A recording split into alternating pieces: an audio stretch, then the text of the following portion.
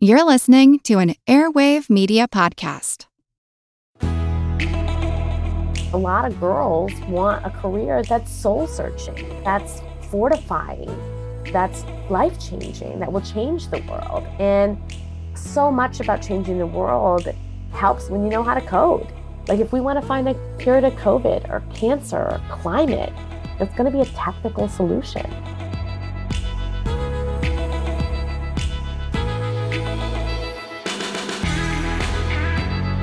Her Money is sponsored by Edelman Financial Engines. When it comes to your money, empowerment is key. You need confidence in your ability and your strategy. So visit planefe.com/hermoney to schedule a free appointment with an advisor today, because it's time to take control of your financial future and feel empowered for what's ahead. Hey everybody, I'm Jean Chatzky. Thank you so much for joining me on Her Money today. As I was prepping for the show this week, I started thinking about just how many question marks there are surrounding the future of women at work, because so much has changed for us. During the pandemic, women's unemployment rose to nearly 15%. We lost over $800 billion in wages. And then, just within the last year, a historic number of women left their jobs as part of the so-called Great Resignation, resulting in the lowest workforce participation rate for women since 1988. And we could dissect the reasons for this all day long. For starters, many women were forced out of the workforce due to childcare responsibilities, caring for their older parents. Some lost jobs, but on the other side, many have just left lucrative careers voluntarily to find jobs that pay more and offer more flexibility. There is so much happening right now that I wanted to take a little bit of time to discuss not just where we've been, but where we're going. What do we actually need now in 2022 to get back into the workforce, to have fruitful and meaningful careers and lives? And I could not think of a better person to join me to talk through all of this than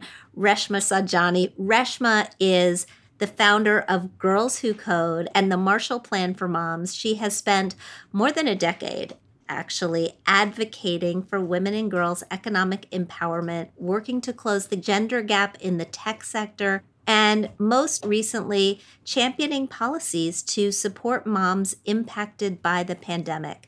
She is also the author of the international bestseller, Brave, Not Perfect, and her new book, Pay Up, The Future of Women and Work and Why It's Different Than You Think, just hit bookshelves yesterday. Reshma, congratulations. Welcome. I have wanted to have you on the show for so long. I can't even tell you. Oh, I'm so excited to be here and have this conversation with you. Absolutely. And we have a lot to talk about, but I want to start with the new book because I'm dying to know the answer to the question in the title. What is the future for women and work, and why is it different than we think? Well, it's different than we think because for most of us, we've been sold what I like to call the big lie, that we could girl boss and lean in our way to the top. And it was simply just an express train to the corner office. And I've spent most of my career kind of preaching the gospel of professional ambition. And the truth is, I was wrong.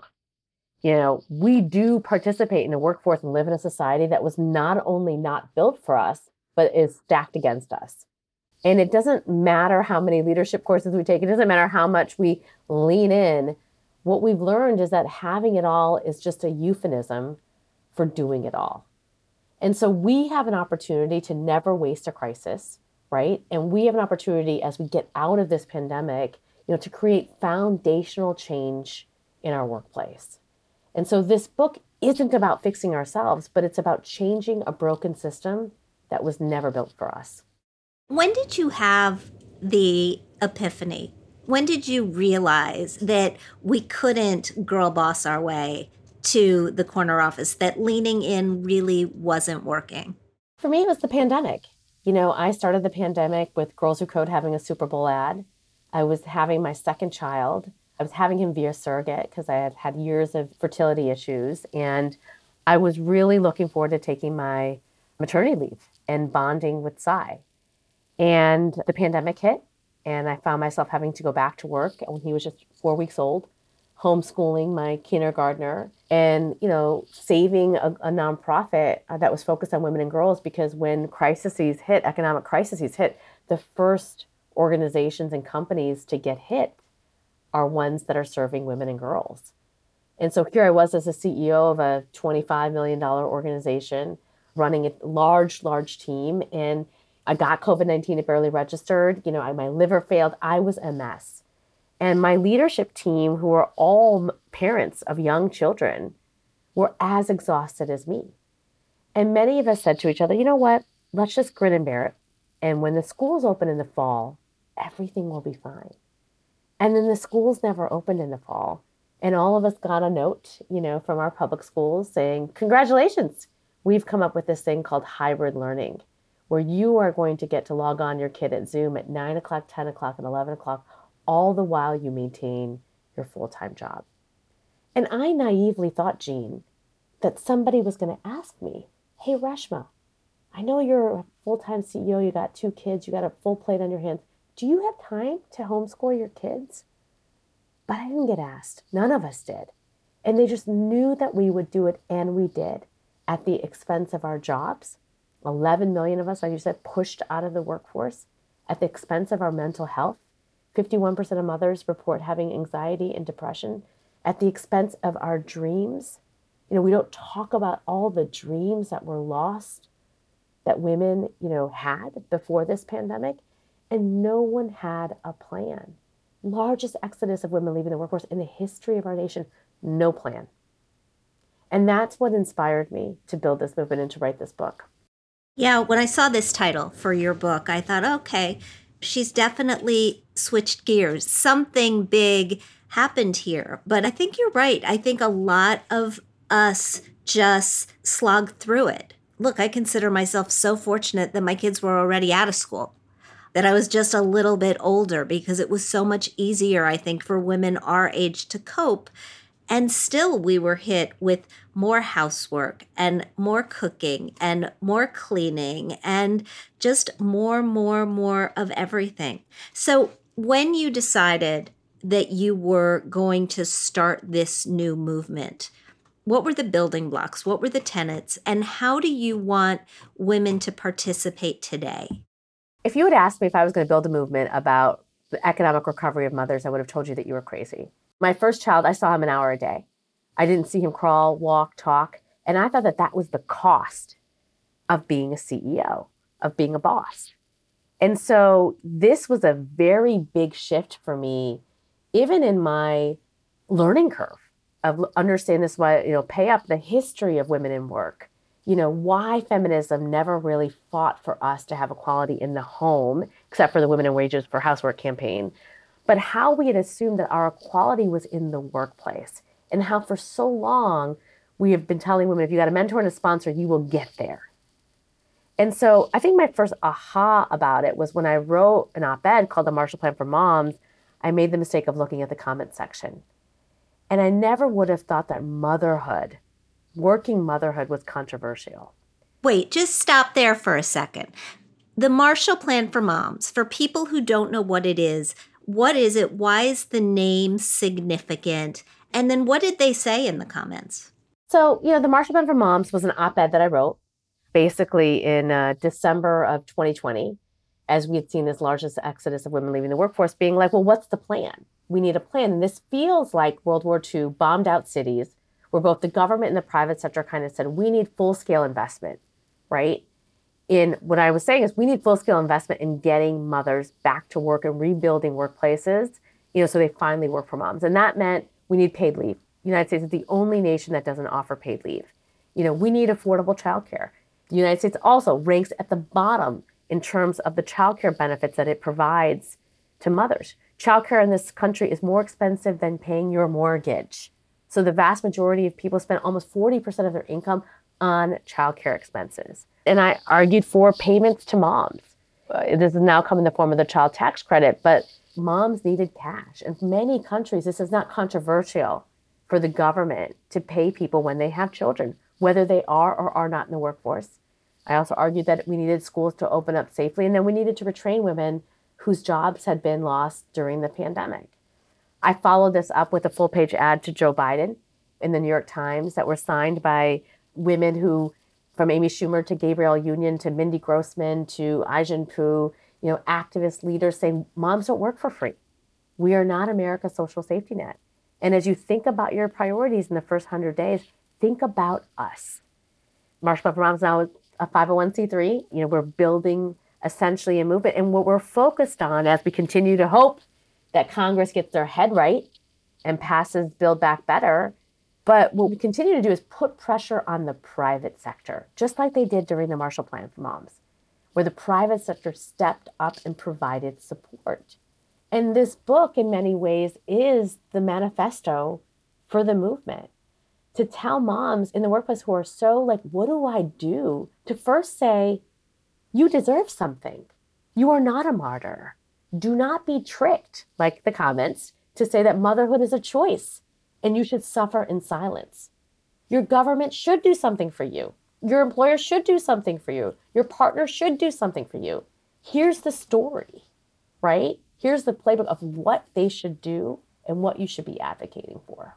So you're preaching to the choir here. I agree with everything that you just said. And I think that childcare, above all, affordable childcare is the game changer for so many moms and so many families.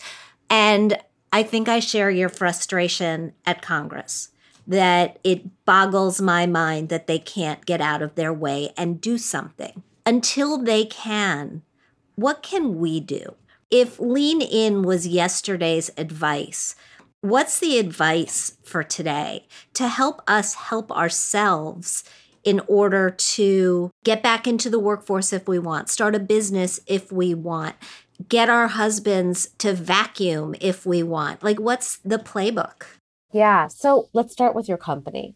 If Congress can't provide support, then we shouldn't waste a good crisis. And every CEO in America, in order to retain the talent that they need to start having this conversation. Because this is a once-in-a-lifetime opportunity to change the way we work once and for all. So in this book, I lay out like 9 things that employers should do today, but I'll give you 3. So the first thing is subsidizing childcare. Right now, less than 11% of companies subsidize childcare. And as you mentioned when you started this conversation, all studies have basically shown that the reason why there's still 1.1 million women out of the workforce is because of childcare, right? Where the government has failed us, employers have a massive opportunity to step up. And they need to do the math, right? The cost that companies are paying for turnover is much higher than if they paid for our childcare. So I don't think people understand how expensive it is to hire. I mean, it costs a year's worth of a person's salary, sometimes a year and a half in order to hire. Yeah. And the other thing that's so interesting, Jean, right, is like we're paying for egg freezing and museum memberships and happy hours, but they're not helping us with childcare. And I think it's like ridiculous. And the way that we need to present childcare, it's an economic issue. And companies should be subsidizing childcare in the way that we like healthcare. Like you don't work for a company that doesn't provide you healthcare benefits. And the same thing needs to be about childcare. The second thing that I think is really critical that we have companies start advocating on is incentivizing paid leave for men. It's crazy that in this day and age, companies like Apple still don't have gender neutral paid leave policies, right? And even where it's offered, men are not taking it. And this has consequences for women, both in our careers and at home. I mean, the reason why we're doing the cooking and the cleaning and the cognitive labor is because I think about this in my marriage. It started when Sean came home and I took leave and my husband didn't. My to-do list went like this and his went like this. And it never changed until I wrote this book. But that is why it's so important, right? For companies at the get-go to recognize that they actually play a role in exacerbating gender inequality at home. And to go through their policies, one of which is not having gender neutral paid leave and not incentivizing or mandating paid leave for men in exacerbating the gender equality. And the final point that I think companies have to really start focused on right now is supporting women's mental health. Even as we are returning back to the workplace, we are broken. We are burnt out. We've been through trauma. Our kids have been traumatized. And employers have to recognize this and start providing support for us. The second thing that's part of this book is you asked, what do our partners have to do? And the way that I framed it in the book is, what do we have to do? And what do we have to do? Because I don't want to give women just another thing that they have to fix. It is not my fault that my husband doesn't do 60, right? And we have taken that on, which is why we don't tell the truth about it. And we lie on Instagram because we feel like it's our shame. What we need to do is start establishing tangible boundaries for ourselves and keep them. In my house, my husband does nights, I do days. I have a 2-year-old and a 7-year-old, right? So this is the nights and the days, right, are very important when you have young children. And listen, if I'm sitting around watching Netflix at 6 p.m. or finishing a call, my husband will say, hey, can you warm up the bottle? Will you just change size diaper real quick? And so I just leave the house every night and I go for a walk. I get a glass of wine. I have dinner. I am not here. I take my time back. I've created a boundary. And part of learning those boundaries at home helps me establish those boundaries at work. No, I will not get back online at 6 p.m. I'm off. No, I will not apologize when I have to leave this call because I have to take my kid to the doctor's appointment, right? No, I'm not coming into the office till 9:30 because I want to drop my kid off at school. We have to start establishing boundaries at home and at work and not apologize for them. And again, this is something that I don't think that we have been taught.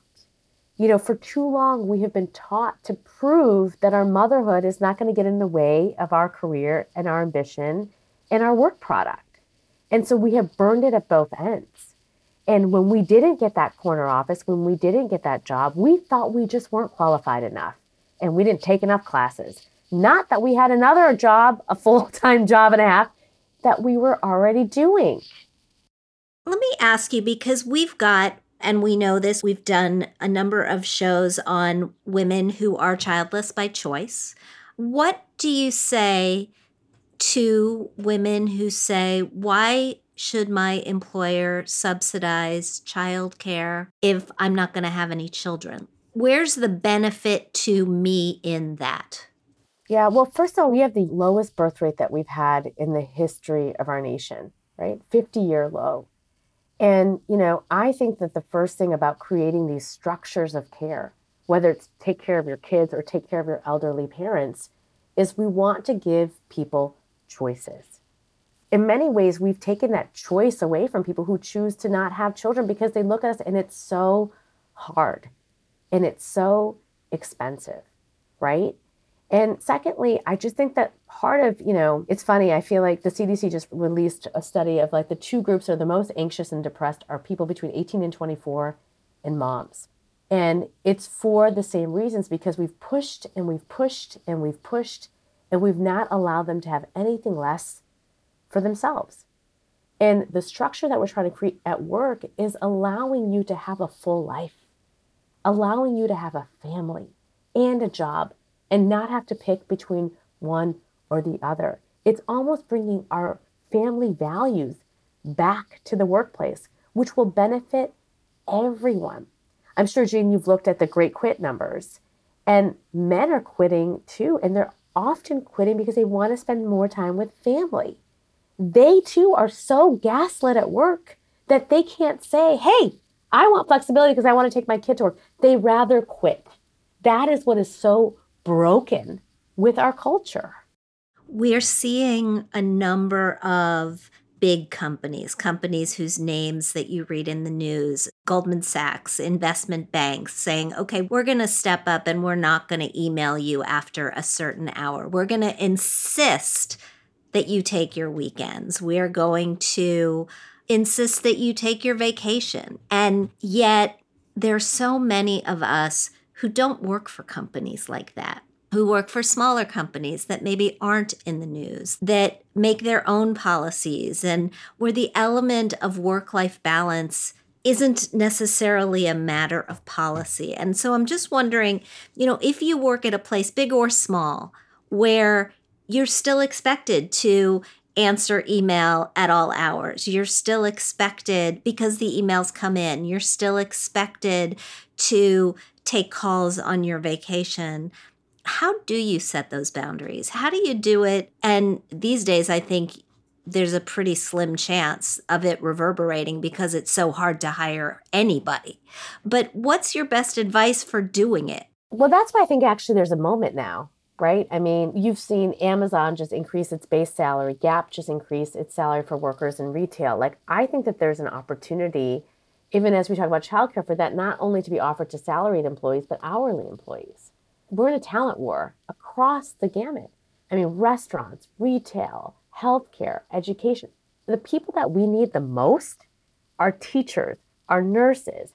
They're quitting and leaving, and they're getting jobs in tech. And so there comes to a place where you can only pay people so much more. And it doesn't make sense for a company, right? Because if you're gonna double their salary and they're gonna leave in 4 months, you're out money, as we talked about earlier. But if you start, and I've seen this at Girls Who Code, like if you start paying for people's childcare, if you start offering them flexibility or predictability, if you're an hourly worker, if you start again telling them, I care about you and your family, go home. And I'm not going to call you after 5. I'm not going to call you on the weekends. That basically is a place where people want to work and it will create loyalty. I have been offering at Girls Who Code full paid leave before it was cool. I was hiring women that were 8 months pregnant and saying, see you in 6 months. And we've had so much loyalty from our parents because we have a culture where everyone knows about everyone's kids. Our Halloween party is the kids' party. It's always been that way. And look, that doesn't mean that as a CEO, I definitely slipped a bunch of times. After years of fertility, I saw my son an hour a day. I'm ashamed of that. And as I'm building the Marshall Plan for Moms, and I'm at every bath time, I do every meal, I fully feel like I am engaged as a mom in a healthy way. I feel healthier than I ever have. And I am building the largest movement you will ever see. And I'm doing it on my terms. And I'm setting the kind of example that I want to set as a CEO. And that's my challenge, I think, to leaders right now, is that you want to be a role model. And in this role model, I'm sorry, it's out to girl boss your way. It's out to be I don't sleep and I don't rest and I work all day long. Nobody wants that. Nobody likes that. Nobody admires that.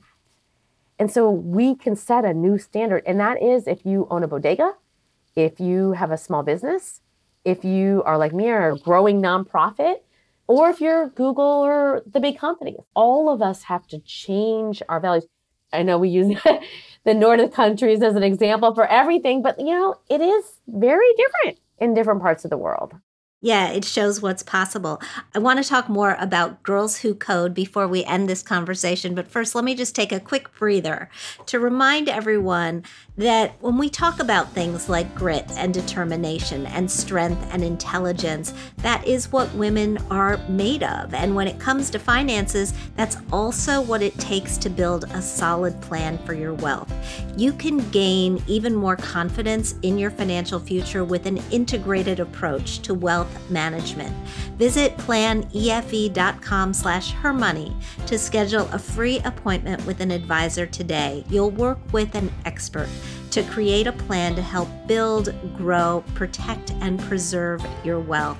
As a woman, we've been talking about this all day, you are a doer, but don't hesitate to get the advice that you need to get it done right.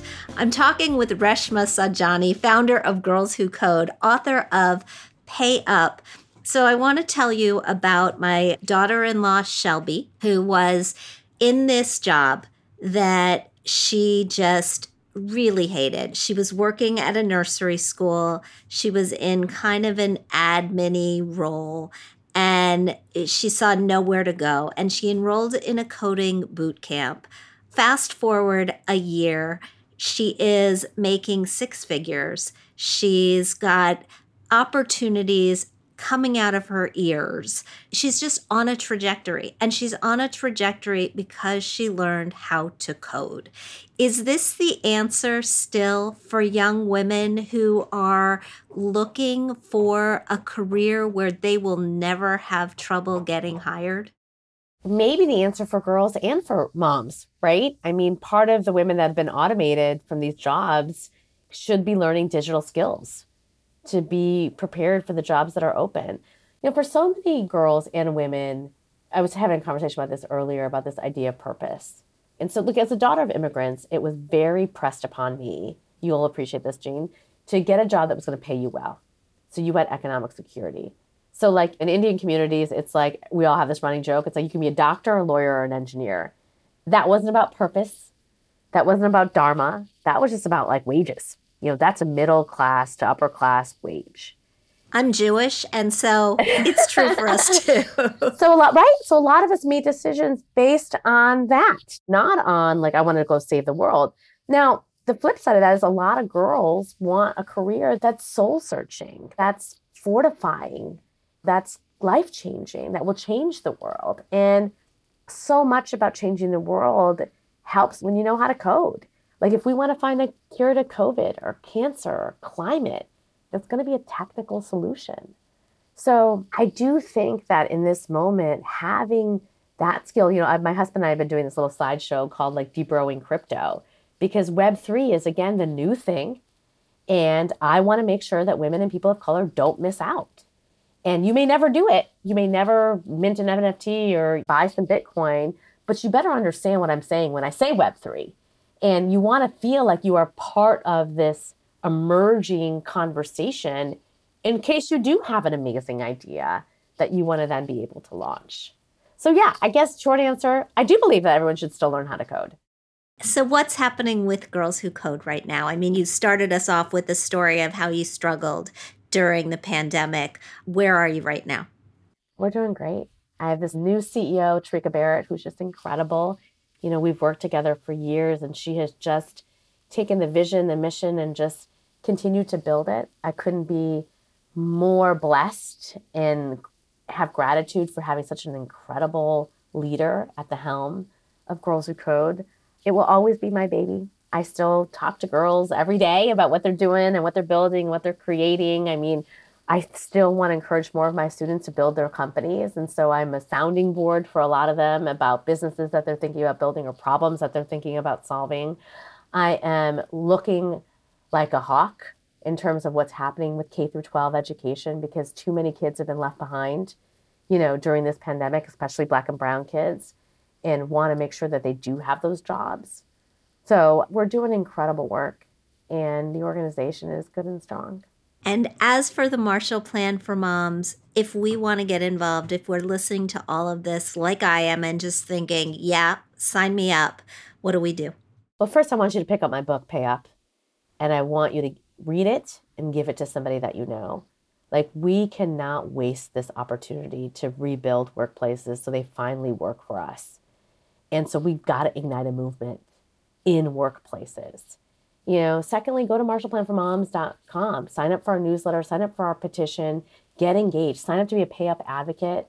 I have hundreds and hundreds of women who have signed up to be Pay Up advocates, and we're starting to mobilize at their workplaces and mobilize for affordable childcare, mobilize for paid leave, mobilize to get rid of the motherhood penalty. Now is the time to make real, lasting, foundational change. Reshma Saujani, thank you so much for being with us today. Such an enlightening conversation, and thank you for everything that you're doing. We will be joining you. Thank you, Jean. Thank you for having me. We'll be back in a second with Katherine Tuggle and your mailbag, but first let me remind everyone, Her Money is supported by BCU. BCU is a credit union. It's a great credit union that helps its members feel confident and assured with the peace of mind that comes from making smart financial decisions. If you've never been to the website of BCU, take a spin by. It's bcu.org, and when you're there, you can learn the various ways it can help you secure your financial future. Katherine Tuggle joins me, as she always does, for our mailbag. Hey, Katherine. Hey, Jean.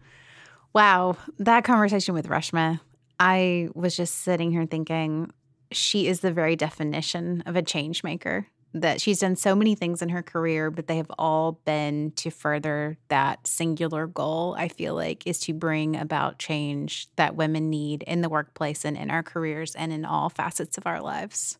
And I love that she switched it up, right? I mean, Girls Who Code is a force. Girls Who Code is a success. She could have just kept on keeping on or keep on keeping on or however you say that. She could have just kept going with it, right? Yeah. She could have just kept going with it, but she recognized another problem and she said, well, who better to tackle that than me? And you have to admire that. Absolutely. And she does it with such gusto, too. You know, she's Yeah. not afraid to tackle big questions, present big solutions, and drive change wherever it's needed, you know? Yeah, she thinks big, which I totally admire. I had an agent at one point, think bigger, just think bigger. And he was right. Sometimes you need to really just plant a stake in the ground and go for it, especially if you want to create big change in the world. Yeah, love that. Yeah. We've got some questions I know today, so I want to dig in and get to them. Yeah. Our first question today comes from Molly. She writes, "Hi, Jean and Catherine. My question is annuities. What the heck is going on there? I'm nearing retirement and I'm incredibly lucky to have several groups of intelligent, financially savvy girlfriends in my life. I'm so confused about annuities because I can't think of a single thing that my friends disagree on quite as much. For example, one friend whose financial opinion I respect has 2 separate annuities and swears by them. But another friend who's very financially savvy says that annuities are a waste of money and are only good for people who need to have an allocated amount of money given to them in retirement, who might otherwise be tempted to spend beyond their means if given unfettered access to their life savings. So, who's right? I feel like I'm missing something. Is an annuity something I need in retirement? I'm single, 64, with $1.2 million saved in my 401k, IRA, and a brokerage account. Thank you so much." Boy, oh boy, your friends are really polar opposites there, Molly. And like so many things, I think the truth lies very much in the middle. And here's why. So annuities basically are structured to provide you with a stream of income in retirement, a retirement paycheck. And so your friend whose financial opinion you respect, who has 2 of them and swear by them, probably likes the idea, as I do, that you can take a chunk of your money, a chunk of your retirement nest egg, and you can convert it to a paycheck that will last as long as you last, right? She doesn't want to worry that she's going to outlive her money, and she's willing to take the risk that she puts some of her money into an annuity, dies early, and doesn't get that money back in order for that peace of mind. Your other friend, who is also financially savvy, probably also considers herself a very solid and disciplined investor, and maybe has been told that as long as she spends no more than 4% of her retirement nest egg each and every year, her money will last as long as she does. I disagree with the second friend who says that annuities are only good for people who need to have an allocated amount of money, who would be tempted to spend beyond their means. I think that the real point of annuities, and the reason that economists like annuities, is because they help you eliminate longevity risk. What an annuity does for you is say, you're not going to outlive your money because I am going to keep paying you. Social Security is an annuity. It's a paycheck that's going to come for as long as you live. Now, that doesn't mean that I think that you should take all of your nest egg and put it in an annuity. I definitely don't. I think you should consider covering your fixed expenses with a source of income that you can count on in retirement. That could be Social Security. That could be an annuity. That could be a pension if you're lucky enough to have one. But then you take the rest and you invest it to provide you with the sort of growth that you may need to keep up with inflation. So I kind of don't think either of your friends are right, and I think they're both kind of right. The second friend is also probably talking about the fact that there are some annuities where the expenses involved with them are higher than you may have to pay for other investments.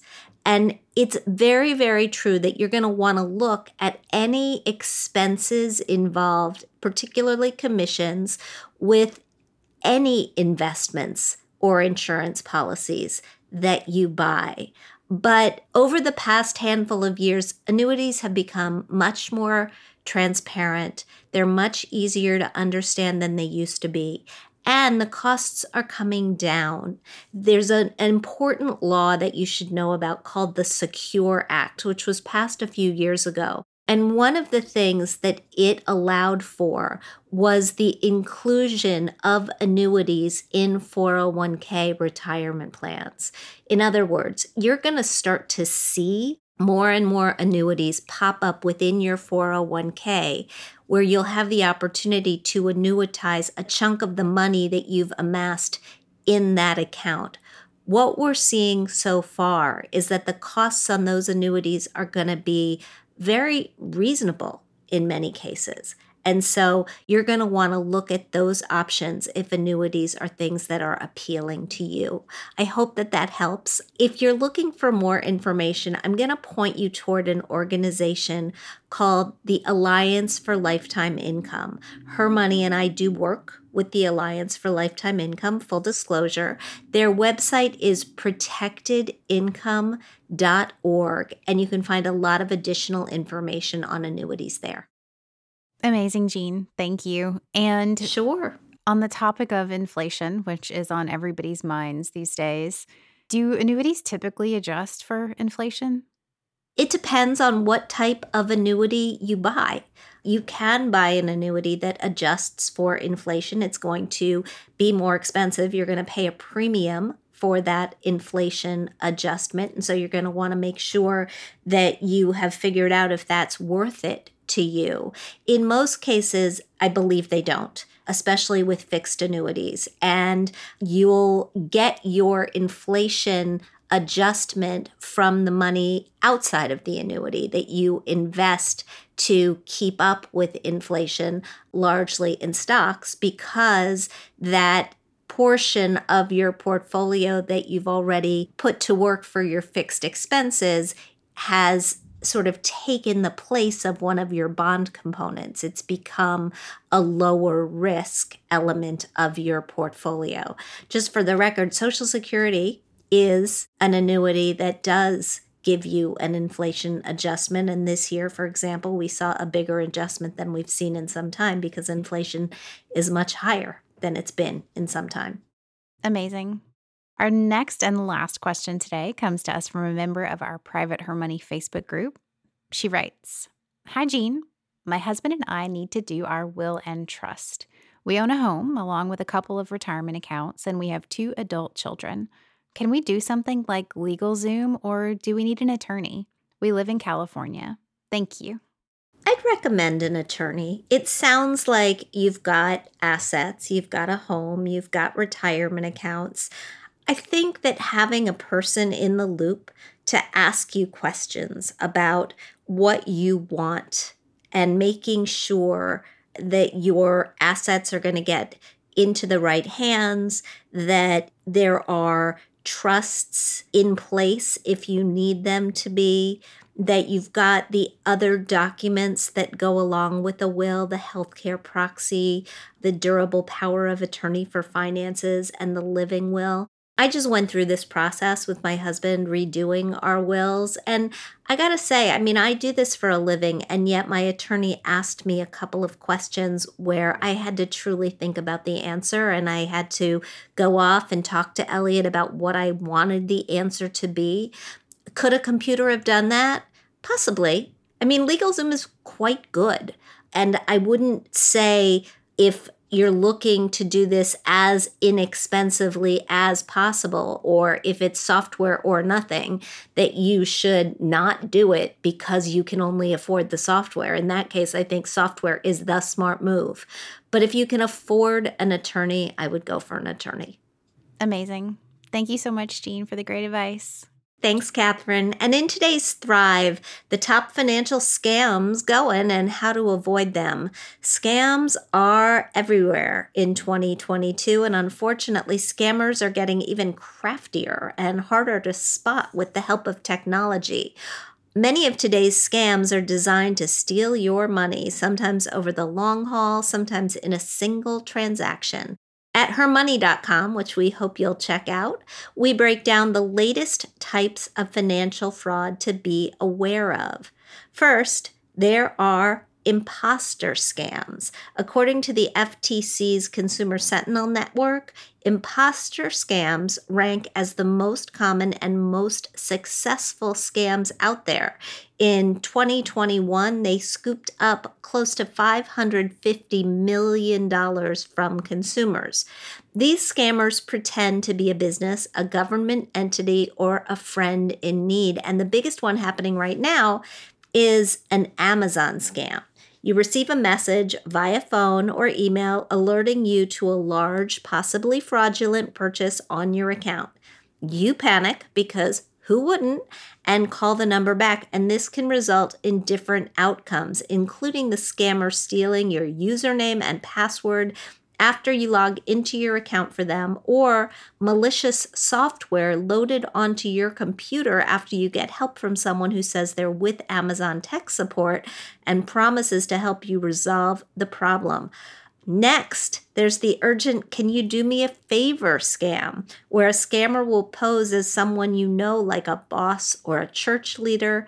They'll text you to request you purchase some gift cards they didn't have time to pick up, maybe for a work event or a raffle. They say they'll reimburse you, but they need you to send photos of the front and back of the cards. And of course, you want to help. Scammers know this, which is why they usually claim to be a person in a position of authority, so you'll be more likely to complete the task quickly without questioning it or stopping long enough to think twice. Of course, you can probably guess the outcome. The scammer drains the money off the card through those photos, and the money you put out is gone. Thankfully, there are ways to avoid these and other scams. We break them down at hermoney.com, so check it out. Thank you so much for joining me today on Her Money. Thanks to Reshma Sajani for a wonderful conversation about how we can get the companies we work for to pay up and how we can get more women into STEM fields. We've got a long way to go, but I'm feeling pretty good about where we're headed. If you like what you hear, I hope you'll subscribe to our show at Apple Podcasts. Leave us a review. We love hearing what you think. We'd like to thank our sponsors, Edelman Financial Engines and BCU. We produce this podcast out of CDM Sound Studios. Our music is provided by Video Helper, and our show comes to you through Megaphone. Thanks for joining us, and we'll talk soon.